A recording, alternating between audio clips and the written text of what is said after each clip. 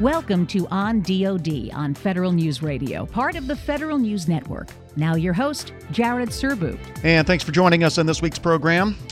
Back in the early 2000s, the Navy and Marine Corps became the first military services to reach the conclusion that their enterprise IT needs would be better served by turning the management of their networks over to the private sector. It was an unorthodox decision at the time, but not anymore. A few years ago, the Air Force started the process of privatizing its on-base IT infrastructure through a project called Enterprise IT as a Service. Now, the Army's doing essentially the same thing, using the same name. But deciding to commercialize those networks is one thing. Deciding exactly how and how much control the government should continue to have over those networks is another. And that's the process the Army is just now starting. By the end of this year, it hopes to have awarded pilot projects to 3 different companies to start experimenting with commercialization approaches on up to 9 different small, medium, and large bases. And in defense contracting terms, the Army is planning on moving very, very quickly. It's using other transaction agreements for the pilot projects, with just a month between the solicitation announcement that just came out and the final due date for proposals. To talk more about the Army's experiment with Enterprise IT as a Service, we have 2 guests with us this week.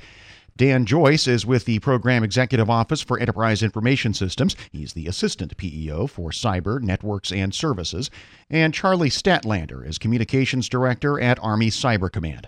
Statlander is the first voice you'll hear. I think it starts with the understanding that the network itself, the transfer of data and information is what my boss, Lieutenant General Fogarty, considers the Army's foundational weapons system, in the sense that every Army operation, whether it's movement, contact, supply, retrograde, etc., every Army operation relies upon the timely and reliable delivery of well-defended data. And with that in mind, the Army obviously today owns, operates, and manages our global communications network. But at the same time, the private sector, telecommunications companies, and other technology companies have been developing rapidly the types of technologies that can perform this function. And the pilot seeks to ask the question of some of these potential industry partners, what can you offer the Army in this space? And we're looking specifically to companies who might do this as part of their own day-to-day business and part of their product that they do for a living, and the understanding that they might do it better than the Army does it today, and we're open to seeing what they have to offer. And as you guys point out in the announcement, there is precedent for this. The Navy has the most history with this, obviously, but the Air Force has dipped its toe into these waters too. So given the fact that there is that background in the DoD context, what are the kinds of questions, Army-specific questions, that you're kind of trying to answer with these pilot projects? Hey, this is Charlie again. So I think it's important to realize that we the Army share a lot of the same IT challenges and mission set with our fellow joint service partners, but there also is going to be an Army-specific, an Army unique approach to some of our own combat requirements. Obviously, the Army's more ground combat focused, different sort of global footprint, different sort of basing size, different sort of basing type. The lessons that we're learning from the Air Force and the Navy are really examining what's the right mix of what the service needs to own, operate, maintain, do ourselves, and then what a commercial partner could perform a function for us. And that involves both software, hardware, data transport, maintenance, service, those sorts of functions. And so, as far as actually operationalizing the pilots to answer those questions, I mean, are you going to have a mix on different bases of different amounts of services being provided by a commercial partner versus certain things being provided by the government, or is that really up to the industry partner to decide what they want to construct on each installation? So what we've constructed, we've had our going in position is we'd like to see the vendors pretty much commercialize the entire operation. Not entirely. There's certain things that are out of scope. Some of the highly classified networks. The tactical part of the Army network is out of scope of this, but we want to see, can you get that entire base? Can you do all the IT services we need that that base, can the industry partner do that better with better outcomes for us than we're getting today? So there's a few things that are out of scope, but most of it is let's see how you can do for the entire installation and see if we get a better outcome with industry best practices. Right, and I think each vendor, and you're going to select up to 3 as I understand it, but each vendor is going to be in charge of a small, a medium, and a large installation. So talk us through the rationale behind that particular construct, why each one's going to have a sort of a mix of different footprint sizes. So, Jared, this is Charlie. I think the right way to approach that is not necessarily in terms of size, but more in terms of the diversity of the Army mission set. And we've intentionally selected some pilot locations that represent that wide variety of what the Army does on a day-to-day basis. Some are what we call FORCECOM bases. This is where our larger combat units might be stationed. Some are training bases that have schools and large education requirements. Some house Army business systems and much more resemble office parks than they do military bases. And some are definitely representing the Army Reserve and Army National Guard, which are a key part of the total Army and have unique IT challenges unto themselves. So we want to make sure that as we're moving through this pilot, and it truly is a pilot, we want to see what lessons learned come back from this. That we're testing the types of different bases that make sense and are really going to instruct us. So, Dan, let's talk about the acquisition strategy here a little bit. You're using other transaction authority, top to bottom, as I understand it, for this, at least at the pilot and prototype stage. Talk about the advantages of OTAs here and why you chose to go that route. I'll say the first and foremost advantage is the ability to go quickly and have lots of interaction with industry. So I've been doing acquisition on and off for about the last 13 years. And in like the tactical radio space. What we in the past have done in things like tactical radios is we studied what our requirements were. We looked across requirements across all of the various services and agencies. We took 2 or 3 years to write what we think is the perfect requirement document that specified the living crap out of what we really wanted to do. Then we handed it off to industry and kind of like told them how to build this. We didn't say, give me a modern tactical radio. We gave them all the specs and they had to go through it, and we spent years and years of development instead of saying what's out there today. So with the OTA, it allows us to have lots of interaction with industry, which has been great in this process in helping us to better refine our requirement. And then once we put out a requirement document, so the requirement document for this program, for the first round of solicitations, we got that done in about 3 months, and it was about maybe 15, 16 pages instead of spending years on the requirement and then the years of source selection. So we got it out quickly, had an industry day in May, had lots of feedback from industry. We had some preconceived notions about our requirements, and industry said that's not really an issue for us. So we modified it, and we had a thought that maybe there was a big issue about the regions, and we had to be really focused on regions. Then industry told us at our industry day that's really not a big player. So that allowed us to quickly change our requirement to put a solicitation out on the street. So our final solicitations went out on this past Tuesday, from our first sessions in December to now. So that's just a little over 7 months. That's like phenomenal to get something done that quickly.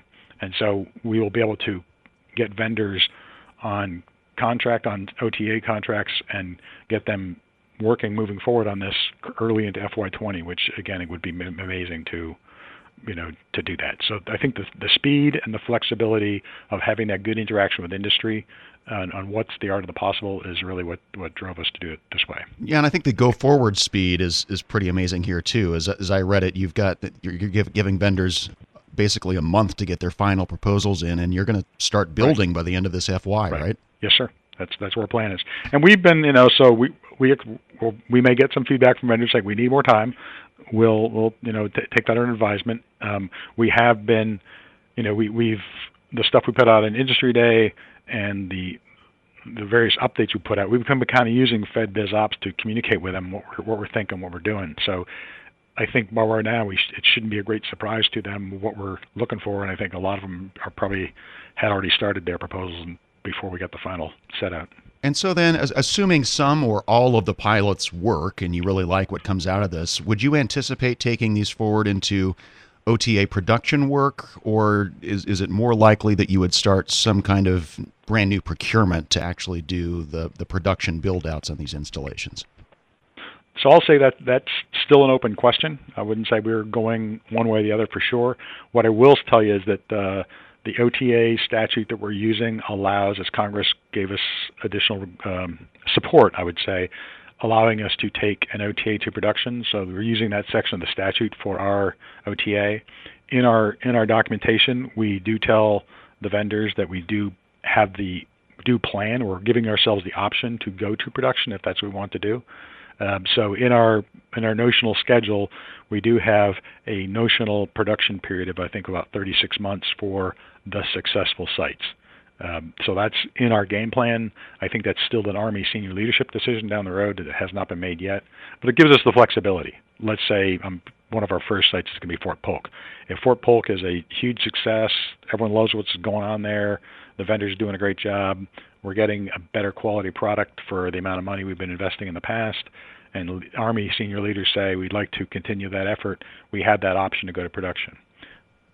My personal opinion is I don't see, this is again my personal opinion, not Army policy here, but I don't see us doing 288 campus posts and stations all out of an OTA. You know, we were talking about the Jedi thing, right? Remember the first go around was they wanted to do like $1 billion OTA. My time in acquisition is one of my recurring favorite phrases is Congress gets a vote, and I'm sure we would probably have some, if we try to do that, there might be some issues with the Congress about wanting to see more competition. But we're giving ourselves the flexibility to do that, but it's not a decision's been made yet. That's Dan Joyce, the Army's Assistant Program Executive Officer for Cyber, Networks, and Services. Charlie Statlander, the Communications Director at Army Cyber Command, is also with us as we talk about the Army's upcoming prototypes for Enterprise IT as a Service. More after a short break. This is On DoD, on Federal News Radio, part of the Federal News Network. I'm Jared Serbu.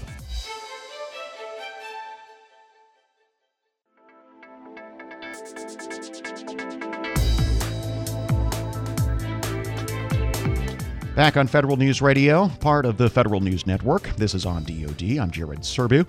Our guests are Dan Joyce with the Army Program Executive Office for Enterprise Information Systems and Charlie Statlander from Army Cyber Command, talking about the prototype project opportunity announcement the Army just released for Enterprise IT as a Service to start the process of commercializing the Enterprise IT on its more than 200 bases around the world. What do these pilots actually look like from the soldier, from the user's perspective? I mean, if you're working on one of these bases that's been selected for a pilot, are you a guinea pig for this new technology, or are they actually connecting to mission systems, or do they run in parallel to existing networks?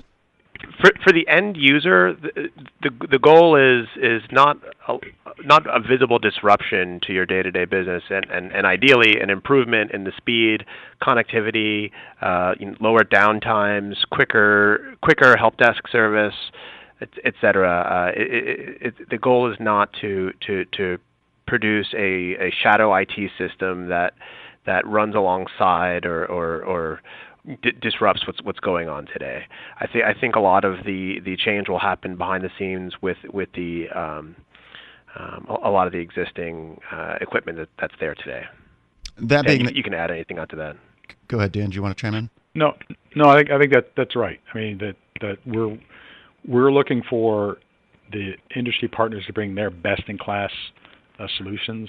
It's not that the Army can't do that, but the sheer scope of it and the pace at which we do things in the Department of Defense, the 5-year POM process kind of just makes us go just a little slower than industry does. Like AT&T, if they got some customer that wants new stuff today and it's part of their contract and it wasn't in the budget, it's not like they got to wait 2 years till our budget comes passed by Congress, right? In AT&T, they're just going to say, okay, this is going to help our bottom line. They're going to invest in it, and they're going to buy what they need tomorrow. I might, as an Army guy, I might need to wait 2 years till that POM I produced to do that thing comes up in 2 years.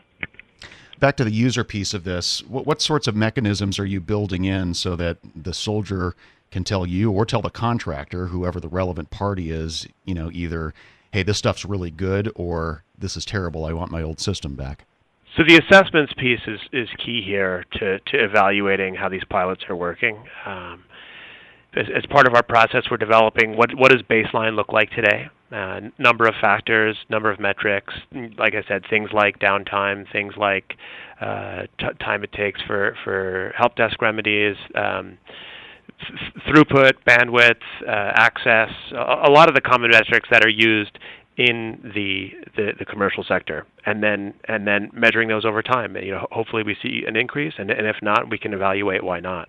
And I think it's important, to piggyback on Dan's point before, is for us not to specify too closely to potential vendors exactly what we need, but instead shift the Army's language in this space for what commercial industry uses universally. Right. So we're not teaching them an alternate vocabulary for what we consider to be industry standard terms like uptime, like throughput, like bandwidth. Right. They can use the same measurements that they would use for any of their other large-scale customers.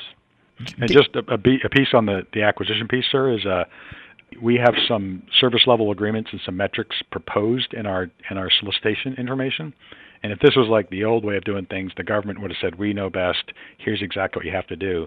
In the OTA, we're saying, here's our proposed metrics, industry, but you tell us what you think is better. So a classic one is keeping track of open tickets and closed tickets. Well, that may reinforce some behavior you really don't want to do, right? You may have a help desk guy like, hey, the more tickets I open, the more tickets I close, the higher the workforce I can keep online here.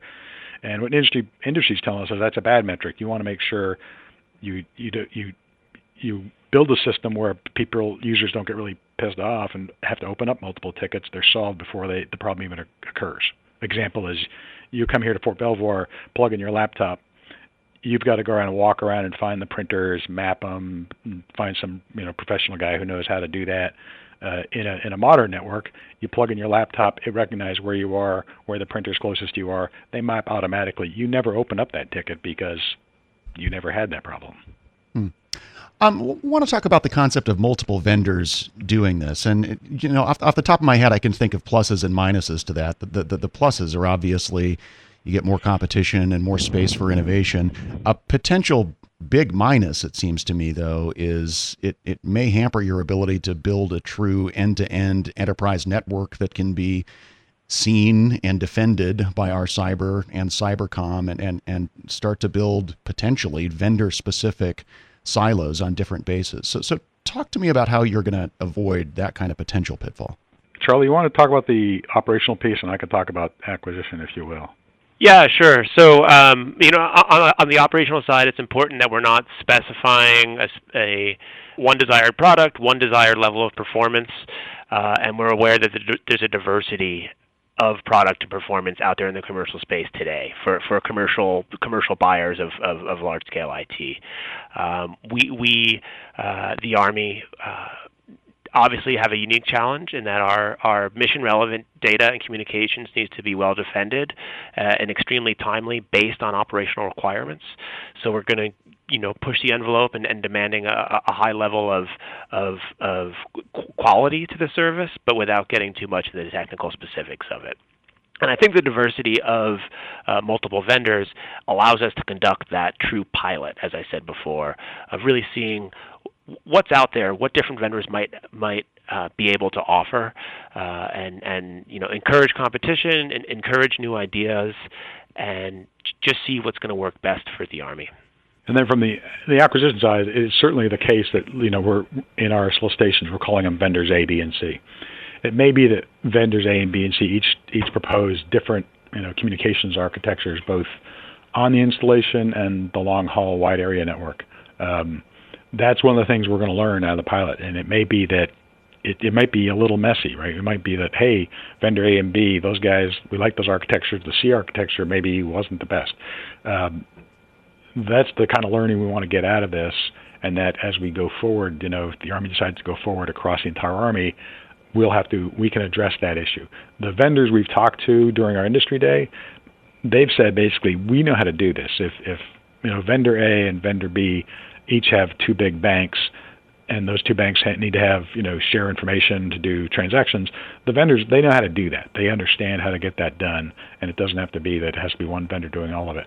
But certainly as we go across the Army, we don't want to have, 15 different communications architectures, and that's something, as we get done with the pilot, we may say, okay, now we want to, collapse on a hybrid of vendor A and vendor B's architecture.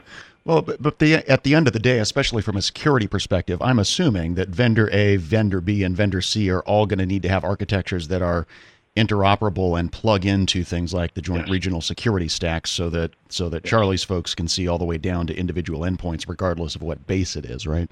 So, Jared, that's a really good point. But part of the deal here we didn't touch on is industry standards in cybersecurity, and part of why the Army network is the way that it is today. It's not just because we're big. It's not just because it's expensive. It's because we require really high levels of security for the transport of our data, and that's always translated into touching, observing, owning from end to end with Army people and Army equipment. And part of the conversation with the vendors here is going to be, what can we get for an acceptable level of security that's gonna meet our standard, and that's going to be probably one of the things that the vendors are going to be working hard on to make sure that we're comfortable with that level, and that involves things like visibility into JRSS, things like visibility into the data we need to conduct active defensive cyber operations against our own networks. We're never going to transfer that trust or authority or responsibility over to a vendor, and we're never going to relinquish it for our own cybersecurity needs. All right, related question. Going back to the experience of other services, I think one of the things the Navy would say about their early days of NMCI is they came to realize that they actually gave up too much control and too much visibility over things like how much individual components of the network cost. And so I'm just wondering if you have taken any specific lessons away from that, and if you have any going in assumptions about how much control the Army needs to have over these vendor-provided, vendor-built networks. So I think it's safe to say that there's not any exact specific we can offer that say, hey, we've definitely learned from the Navy that you don't give away X percent, and therefore we have made a different decision. I think it's more of a broad observation of have to do pretty deep analysis on the front end as to what exactly we need to meet our own security requirements and to meet our mission, and what the vendors can offer based on the feedback that they're giving to Dan's office. That's really going to improve our operational stance here. And like I said, different services have different challenges, and it's not a complete analog with what the Navy went through. We're learning some of the procurement lessons from them. We're learning some of those points that you raised, like how much should the service itself own and operate. The answer is not 0. The answer is not 100. It's somewhere in the middle.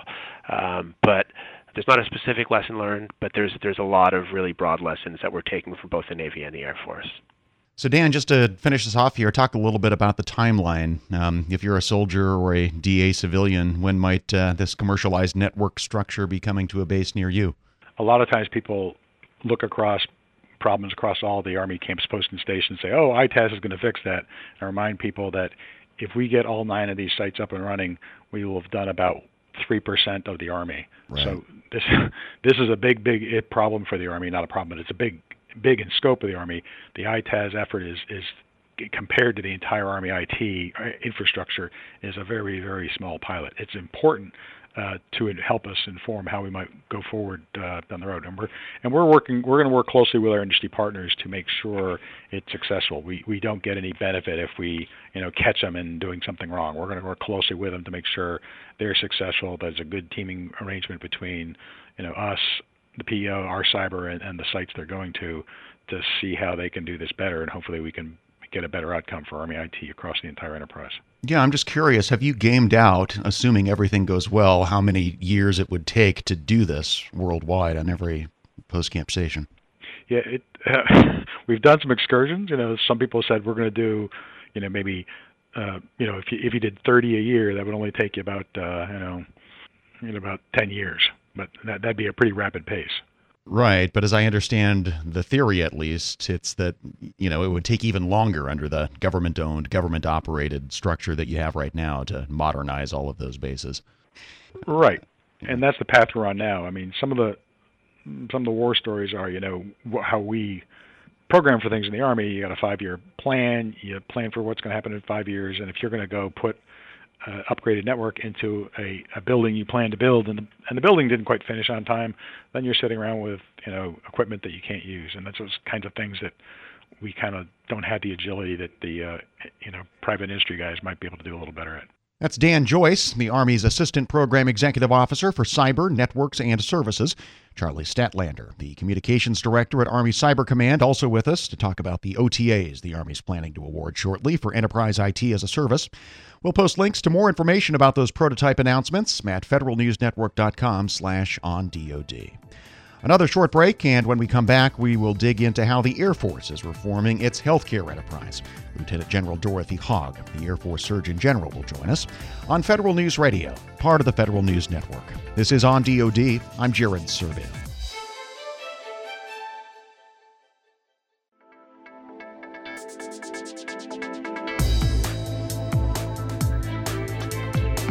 Back on Federal News Radio, part of the Federal News Network. This is On DoD. I'm Jared Serbu.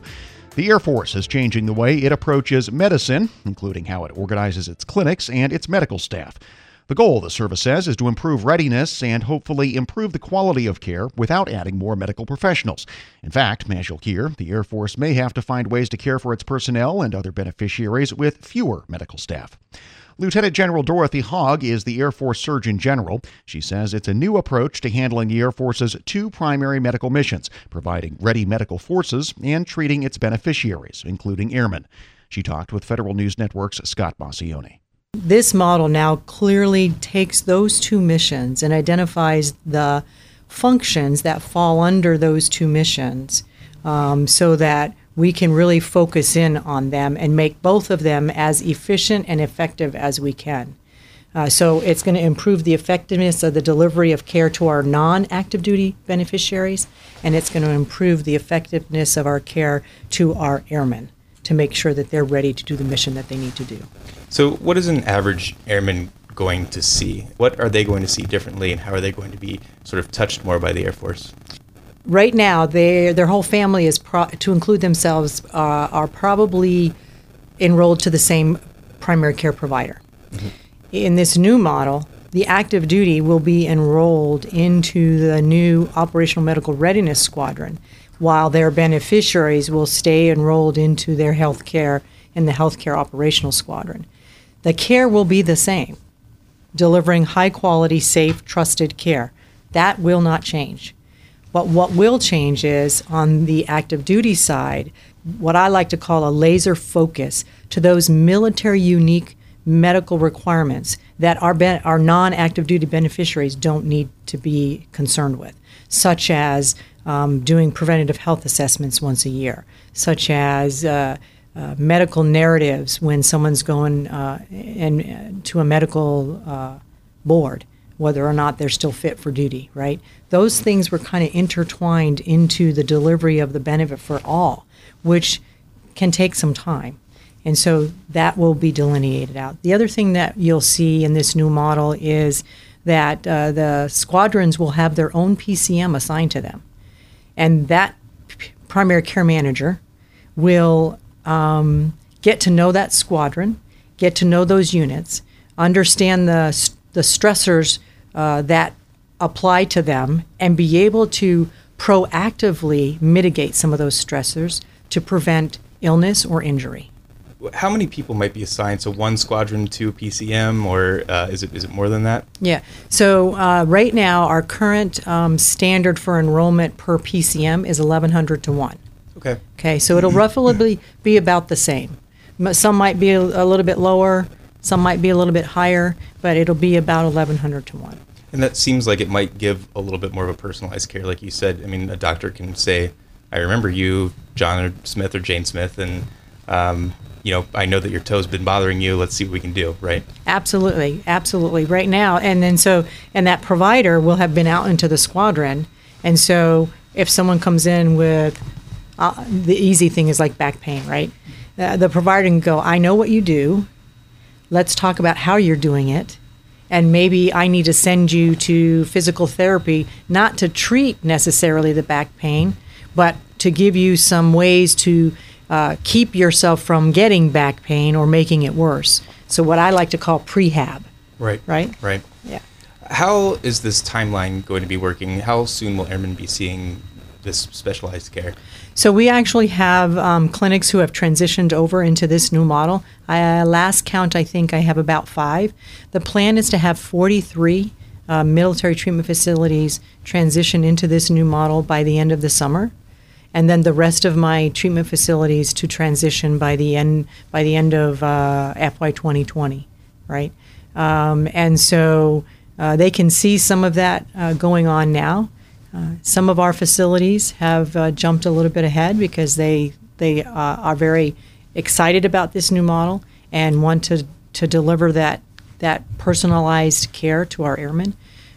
So they'll start. They are seeing changes now, and they'll see more of those changes as we move forward. How does this work for the demand for your medical staff? Because I mean, it seems like you're going to have 2 different kind of a bifurcation, right? Does that mean you need double the people? Oh, no, not at all. As a matter of fact, so what happened was all of the primary care managers were in one squadron in the old model. And what I did was, however many active duty airmen, let me give simple math, 2,200, right? So if 2,200 active duty airmen was on that base, then I would take 2 PCMs from the healthcare delivery side and put them in the operational medical readiness squadron. So the staff doesn't increase. I'm really just, I'm careful about separation because these 2 clinics are not separate and distinct. They are integrated and intertwined. Right. So they will complement one another because there will be services in one squadron that the other squadron might need for one of their beneficiaries and vice versa. So they are connected, but we did separate out the staff without increasing it. So can you take us a little bit behind the scenes on this decision? I think one of the things that pushed this decision was General Mattis or Secretary Mattis saying that he wanted service members who weren't deployable for 12 months to either leave the military or get the help that they need. So how did that influence what you're doing, and how did other factors influence it? So we had actually been looking at this before that policy came out. Mm-hmm. So we've had both missions for as long as we've been in existence of delivering the benefit and delivering readiness to our airmen. And on any given day, depending on which fire was the hottest, we would focus in on that. So sometimes it was access and doing benefit delivery, and sometimes it was readiness. So this gave us the opportunity to really, this whole reform, not just of my reform, but of the military health system reform, gave us an opportunity to really clearly identify who's responsible for delivering the benefit and who's responsible for readiness. So I could really focus in on now paying attention 100% to what I like to call the mission capable rate of my human weapons system. Let's talk a little bit about preventative care in the first place. I feel like we've seen, not only in the Air Force, but throughout the whole military, a bigger push for this type of preventative care. You know, there's a look into the TBI type situations. The Army's completely changed its physical fitness test. What is driving that change? It seems like it's only been in the past 7 years that's really, really been happening compared to, I don't know, the past 60 years they've been using a very similar model, right. Model that's different, but... Right. So, what's driving this change is, in my opinion, is the pool of our applicants that might want to come into the military, their health is dwindling. And so we need to be more focused, on making sure not just that our own population is as healthy as it can be, but also bleeding over into some of the non-active duty population to make sure that they're as healthy as they can be. We can't do our mission without airmen. As I said earlier, I like to call them the human weapons system. No plane gets off the ground without a human touching it or flying it, manned or unmanned. Even if it's technology, someone has to push a button or pull a lever. And if those airmen are not 100% ready to do the mission that the nation calls us to do, then we need to focus more in on that. And just waiting for something to happen doesn't get us there. They need to be 100% ready to do whatever it is we need them to do all the time. That is Lieutenant General Dorothy Hogg, the Air Force Surgeon General, talking with Federal News Network's Scott Massione. They'll talk more about the Air Force's new healthcare model after one more break. This is On DoD on Federal News Radio, part of the Federal News Network. I'm Jared Serbu.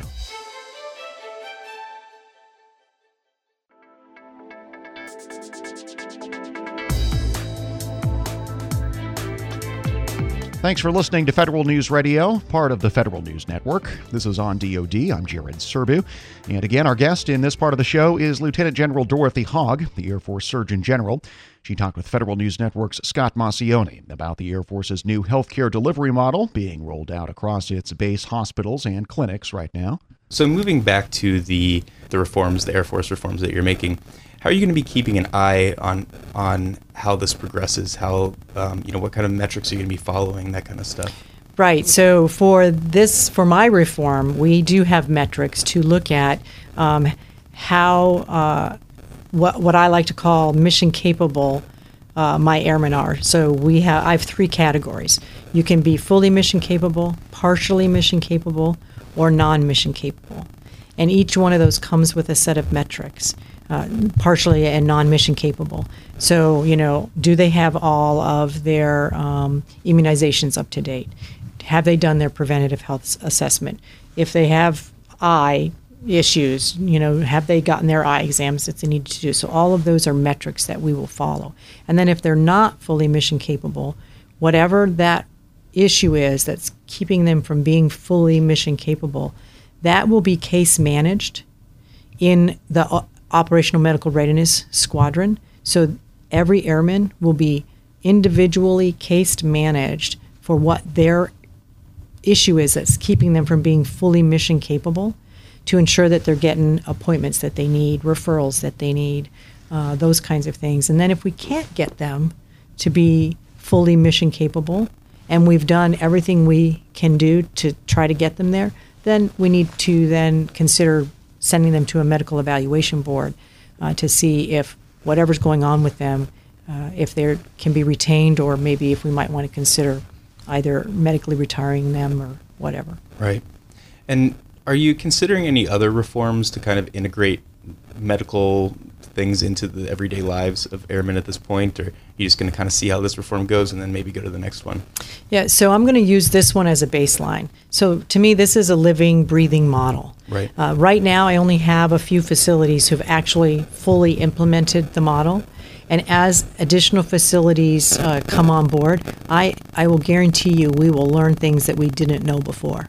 And so we will evaluate each one of those to say, is this something that we want to now incorporate into the model and then make it the standard? I believe that there are opportunities where we might be able to monitor some chronic health conditions outside of the clinic. So home monitoring. So I'm looking at ways, how do I do that? Keep that person from having to come into the clinic if they don't really need to.